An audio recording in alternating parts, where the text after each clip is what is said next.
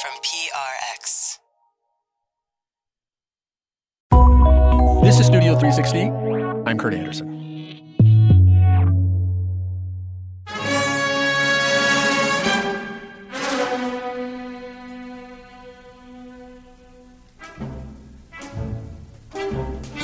Even if you're not a big musical theater person, chances are you can't help snapping along to this. We're Jets, the greatest! When you're a Jet, you're the top cat in town. You're the gold medal kid with the heavyweight crown.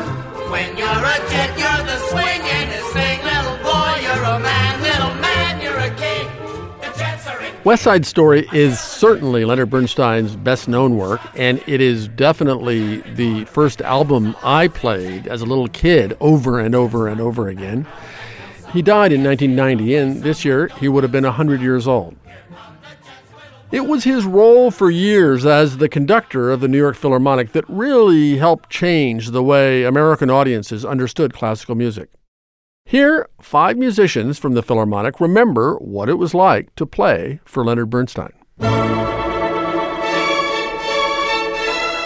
I remember when the first year I was in the orchestra, we toured Europe, played in Venice, and Lenny arrived at the concert in a gondola, standing up in his tails with a phenomenal cape with a red lining. He was very short, but he looked so tall. One would always think, at least I thought, he must have been like 5 feet taller. The strength and the understanding of the music were just incredible. To see the show that went on before he even got on the podium was amazing, to see all the recognition of different people that he knew from the past and, hugging and kissing. He loved the music. That was obvious. He would start the rehearsal sometimes by philosophizing for half hour. We would not even play any note. He was somebody that had to explain and had to get into a certain groove, and then things happened. That's the way I would describe it. Things happened. The show will resume very, very shortly. But first, I wanted to take this opportunity to remind you to follow us on Twitter and Instagram at Studio 360 Show. And now, back to the podcast.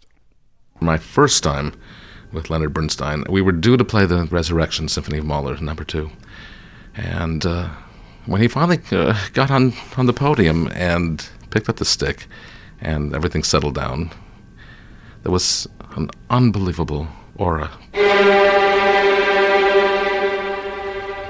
You have this tremolo and then the strings, this angry entrance of boodle-doodle-dum, boodle-doodle-dum, boodle-doodle-dum. There's such an energy that I had never heard this orchestra ever sound like that. It was just an energy that goes beyond words.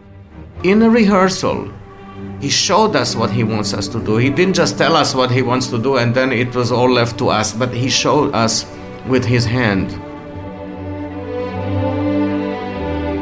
And he would use his right hand, his left hand, put the baton on the stand and just continue. But the expression in his hands, facial expressions, his entire body, everything was moving in the direction of the music. Bernstein's rhythm, for me, was the most exciting part of his musicianship. I think I really learned what rhythm is about under his guidance, and it's certainly a much bigger, more exciting picture than keeping an even, steady beat. To do that really right, organically, was something that Bernstein had in such depth. I remember the great Schubert Symphony, the Ninth Symphony, because the rhythm was so right. And I remember that he put his arms down and stood there and more or less shrugged his shoulders or just bounced gently on his heels to the rhythm.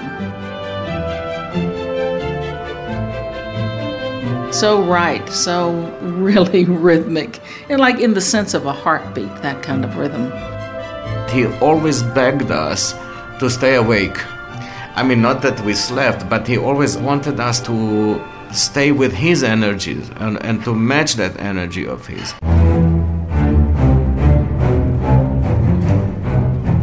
Because, what he did in rehearsals, it's not always he would do the same thing in the concert. With him, you had to really follow the man. It was never a rote experience of exactly like of course we rehearsed in a cello rondo, but how fast it would go, we would never know. I mean, and that man had zillion moods, different moods.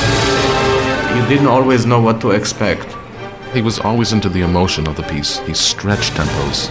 There was one occasion where we wound up in the Berlioz Fantastique, and that one suddenly ran away, and it got so fast. He had such a kinetic energy that even in the slow pieces, somehow you felt that it's moving. In other words, it's not stagnant. Whether it's slow or fast, it was always with that energy. We did a recording of the Pathétique Symphony that is so incredible, and I never thought it would work. He came in and he said, I haven't slept all night. That's what he would frequently say. I've been studying the score. And you knew he had when he said that. So he went through the whole symphony that morning, the whole first movement, making us emphasize bum bum body, da di da da da, yada da da da da da da.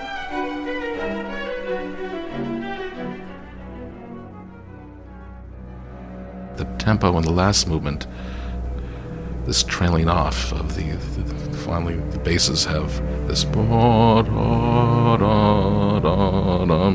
I mean, most performances of that take at least 10 minutes less. And I just thought, this is impossible. This can't work. And I heard it back. I said, I have never been moved like that. We were dying because, to hold the bow that long would just take so much energy, and he wouldn't allow you to take more bow. He would say, no, you can do it. You can do that. I said, Lenny, we can't hold the bow that long. We're just going to run out. He says, don't tell me you can't do it. That's not in your vocabulary, not in mine. You can do it. And sometimes that excruciating pain of just holding the bow that long, you can hear it.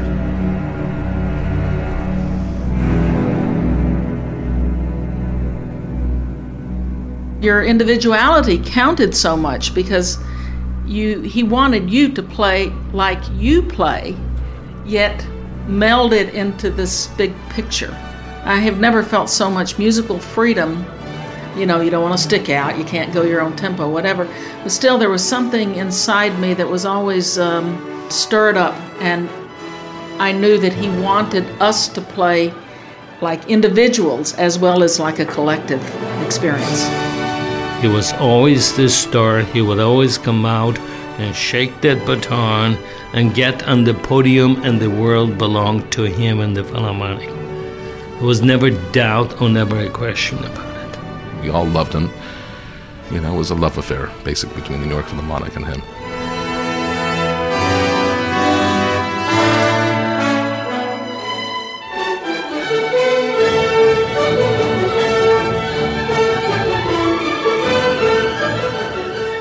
You heard musicians from the New York Philharmonic remembering Leonard Bernstein, including Evangeline Benedetti, Glenn Dicterow, Matityahu Brown, and Stanley Drucker.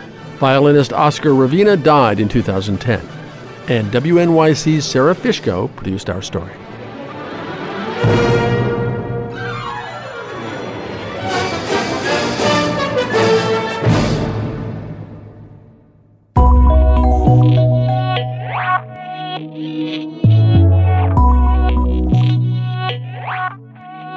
Thanks for listening, and you can subscribe to Studio 360 at iTunes or Overcast or Stitcher or wherever you get your podcasts.